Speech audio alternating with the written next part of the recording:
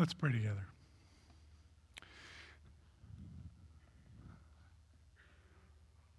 We turn to the Word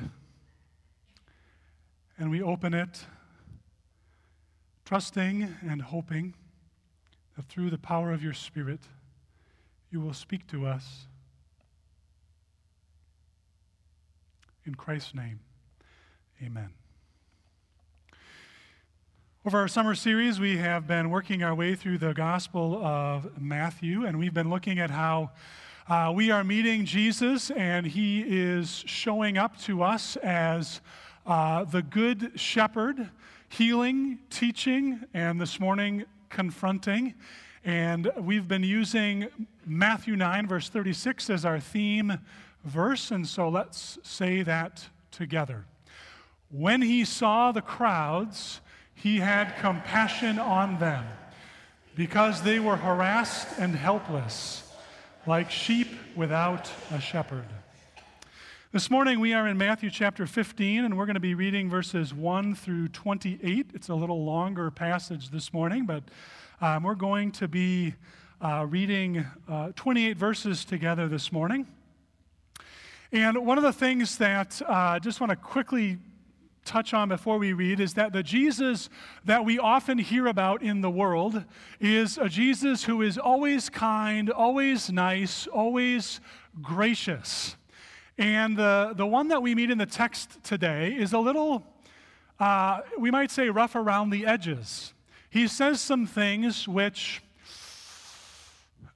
maybe we wouldn't want our Jesus to say. And so one of the things that we can say to each other when we look at a passage like this is that if the Bible was made up, if the Bible was written later and the church said, we want to tell a story about this Savior who is just this great person, chances are stories like this you would take out. Because if you want to paint the picture of a person who is just fantastic all of the time, you're going to take out all of those stories where the person is a little rough around the edges. And so one of the reasons that we can depend on the truth of God's Word, that these are truly His words, that the authors of Scripture were inspired by the Spirit to write them down, and they come to us as the people of God, as God's Word, are precisely because some of these things are in there. Because God wants us to see the Good Shepherd showing compassion to His world. So let's read together. Some Pharisees and teachers of the law came to Jesus from Jerusalem and asked, "Why do your disciples break the tradition of the elders? They don't wash their hands before they eat." That's gross. Jesus replied, "And why do you break the command of God for the sake of your tradition? God said, 'Honor your father and mother,' and anyone who curses their father or mother is to be put to death. But you say that if anyone declares that what might have been used to help their father or mother is devoted to God, they are not to honor their father or mother with it, lest you nullify the word of God for the sake of your tradition. You hypocrites! Isaiah was right when he prophesied about you. These people honor me with their lips, but their hearts are far from me. They worship me in vain. Their teachings are merely human rules." Jesus called the crowd to him and said, "Listen and understand. What goes into someone's mouth doesn't defile them, but what comes out of their mouth, that is what defiles them." Then the Pharisees came to Jesus and asked, "Do you know that the Pharisees were offended when they heard this?" He replied, "Every plant that my Father in heaven has planted will be pulled up by the roots. Leave them. They're blind guides. If the blind lead the blind, they will fall into a pit." Peter said, "Explain the parable to us." "Are you still so dull?" Jesus asked them, "Don't you see that whatever enters the mouth goes into the stomach and then out of the body? But the things that come out of a person's mouth come from the heart, and these defile them. For out of the heart come evil thoughts, murder, adultery, sexual immorality, theft, false testimony, and slander. These are what defile a person, but eating with unwashed hands doesn't defile them." Leaving that place, Jesus withdrew to the region of Tyre and Sidon, that's to the north. And a Canaanite woman from that vicinity came to him crying out, "Lord, Son of David, have mercy on me. My daughter is demon-possessed and suffering terribly." Jesus didn't answer a word. So his disciples came to him and urged him, "Send her away, for she keeps crying out to us." He answered, "I was only sent to the lost sheep of Israel." The woman came and knelt before him. "Lord, help me," she said. He replied, "It's not right to take the children's bread and toss it to the dogs." "Yes, it is, Lord," she said. "Even the dogs eat the crumbs that fall from the master's table."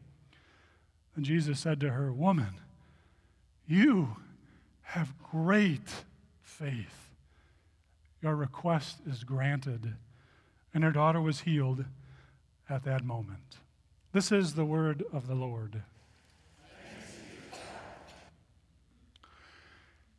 Every family has practices that set them apart.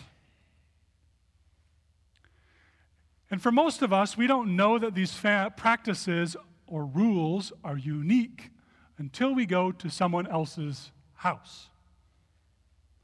For example, whether or not you wear your shoes in someone's house might depend on the family you grew up in.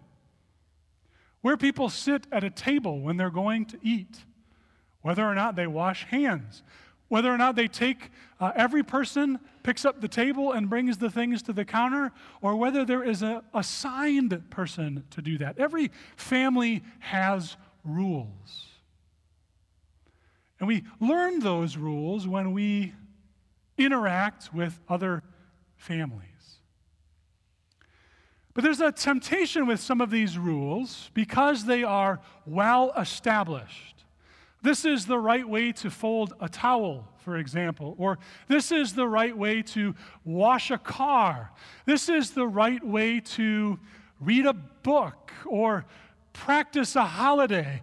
We, over time, imagine that because our practices are well established and have good thought behind them, there's a temptation in us to imagine that our way of doing it is the way that everyone should do it. And this is exactly what happens among God's people. And we get a glimpse of that in how the Pharisees come to Jesus and say, "Why don't your disciples wash their hands before they eat?" What had happened over time is that when Israel came back from captivity, the Jewish teachers said, "We messed up big time. We didn't obey God. We didn't worship Him well. We didn't offer sacrifices the way we should have. We didn't honor the Sabbath the way we should have. We didn't do all of the little things that help us be special." And so what happened is all of these practices got added to God's laws in the first 5 books of the Bible. And one of the rules that got added was related to washing hands. And so what happened was the Pharisees looked at the book of Exodus, where hand washing takes place, where the priests, before they're going to go into the temple to offer sacrifices, before the priests are going to go into the tabernacle to carry out the work of the Lord, the priests had a very specific regiment, a very specific set of practices to wash their hands. And so the Pharisees said, it makes a lot of sense that if the priests are going to do that, everybody else should too, right? I mean, in some ways that makes sense. If it's good for the priests as they go into worship, it should also be good for the rest of us. And you know what has happened over time is the family has taken their rule, their practice, and they have said, in order to be pure, in order to be good enough, you must do it this way.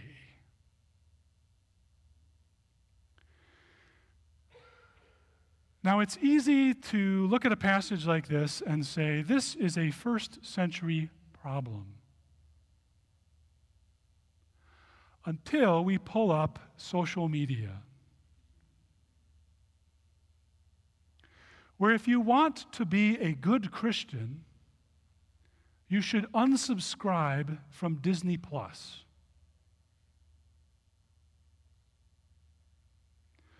Or you should boycott Hobby Lobby.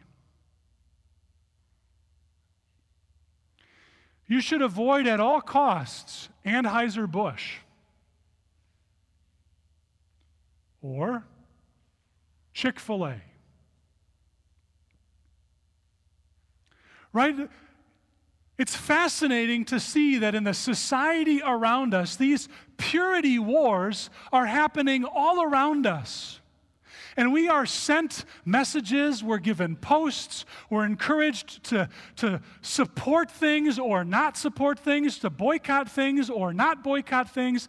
And whether we are good Christians, whether we truly believe, whether we are part of the in crowd, whether we are good enough, whether our practices are sound enough, are defined by the things we do with our hands. And it's fascinating to think that in a culture that is growing in its non-religious practice, is seeing itself through this lens. There's something in all of us that wants to know that the things we're doing or not doing set us apart and make us just a little bit better. And so we're better Christians if we boycott Disney, because we all know about Disney.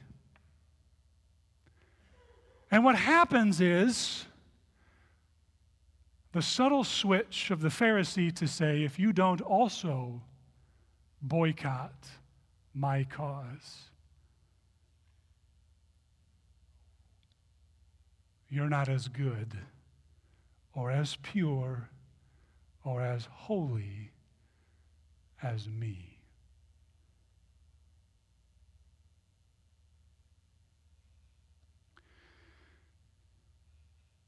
It's a first century thing until it's clearly part of our world too. Because the temptation from the very beginning of time in the human heart is not to be defined by what comes out. We don't want to be defined by the jokes we tell or not tell. We don't want to be defined by our lusts of the flesh. We don't want to be defined by the things that we envy or the people we look at and wish we were like them. We don't want to be defined by the things that we page through in a catalog or on social media and see, I want that. I want to be defined by that. We don't want to know the truth of our hearts, that when we come to worship, we look around to see whether or not we measure up. And so instead of dealing with the reality of our heart and what lies inside, it's much easier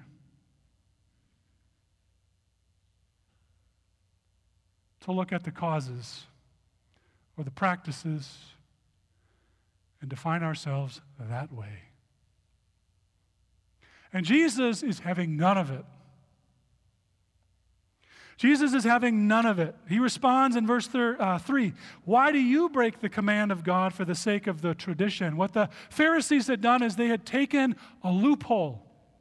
Right? The Pharisees had taken a loophole and they had said something like this. They had said, we're going to give some money to the church and we're going to dedicate it to the church.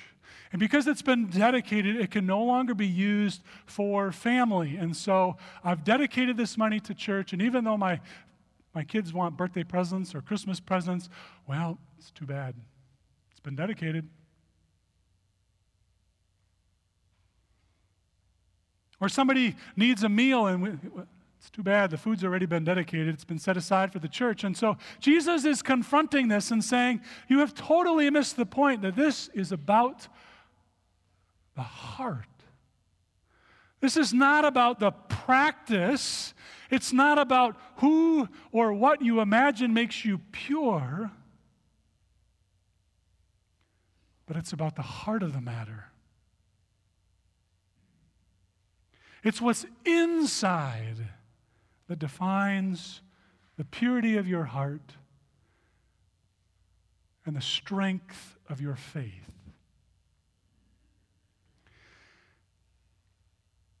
And we see that play out in a magnificent way in the interaction between Jesus and this Canaanite woman. Because from the outside, this woman defines everything that is unclean. The Canaanites were supposed to be slaughtered by Joshua in the book of Joshua. There weren't supposed to be any Canaanites left. And when the Canaanites show up in God's people's history, it is constantly as a distraction, as a way of drawing the hearts of Israelites away, as a negative thing. And there weren't any Canaanites around, but Matthew uses that name to say, this is someone that everybody would have said is the definition of impure. She's for all the causes we're against, and against all the causes we're for. She grew up in the wrong place, practices the wrong things, and she throws herself at the feet of Jesus. And how Jesus responds is a little troubling. Verse 23, he did not answer a word. The woman has thrown herself at his feet, and Jesus sort of does this. And so she gets up and throws herself down at his feet again. She keeps doing it, and he keeps ignoring her. He keeps giving her the cold shoulder. And the Greek hints at it, but the best way to sort of get at this in a way that's we can stomach is to say that Jesus is trying to draw her faith out and trying to prove to the disciples that it's about what comes out of the heart that matters.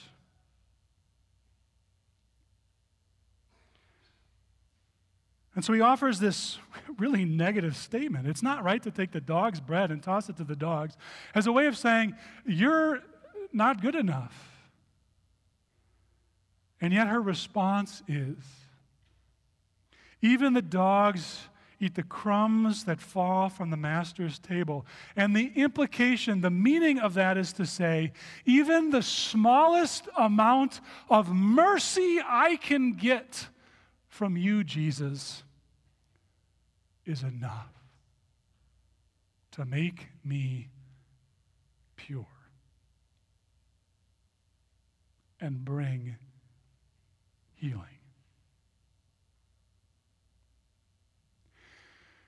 You can throw a speck of food on the floor, Jesus, and that will be enough for me.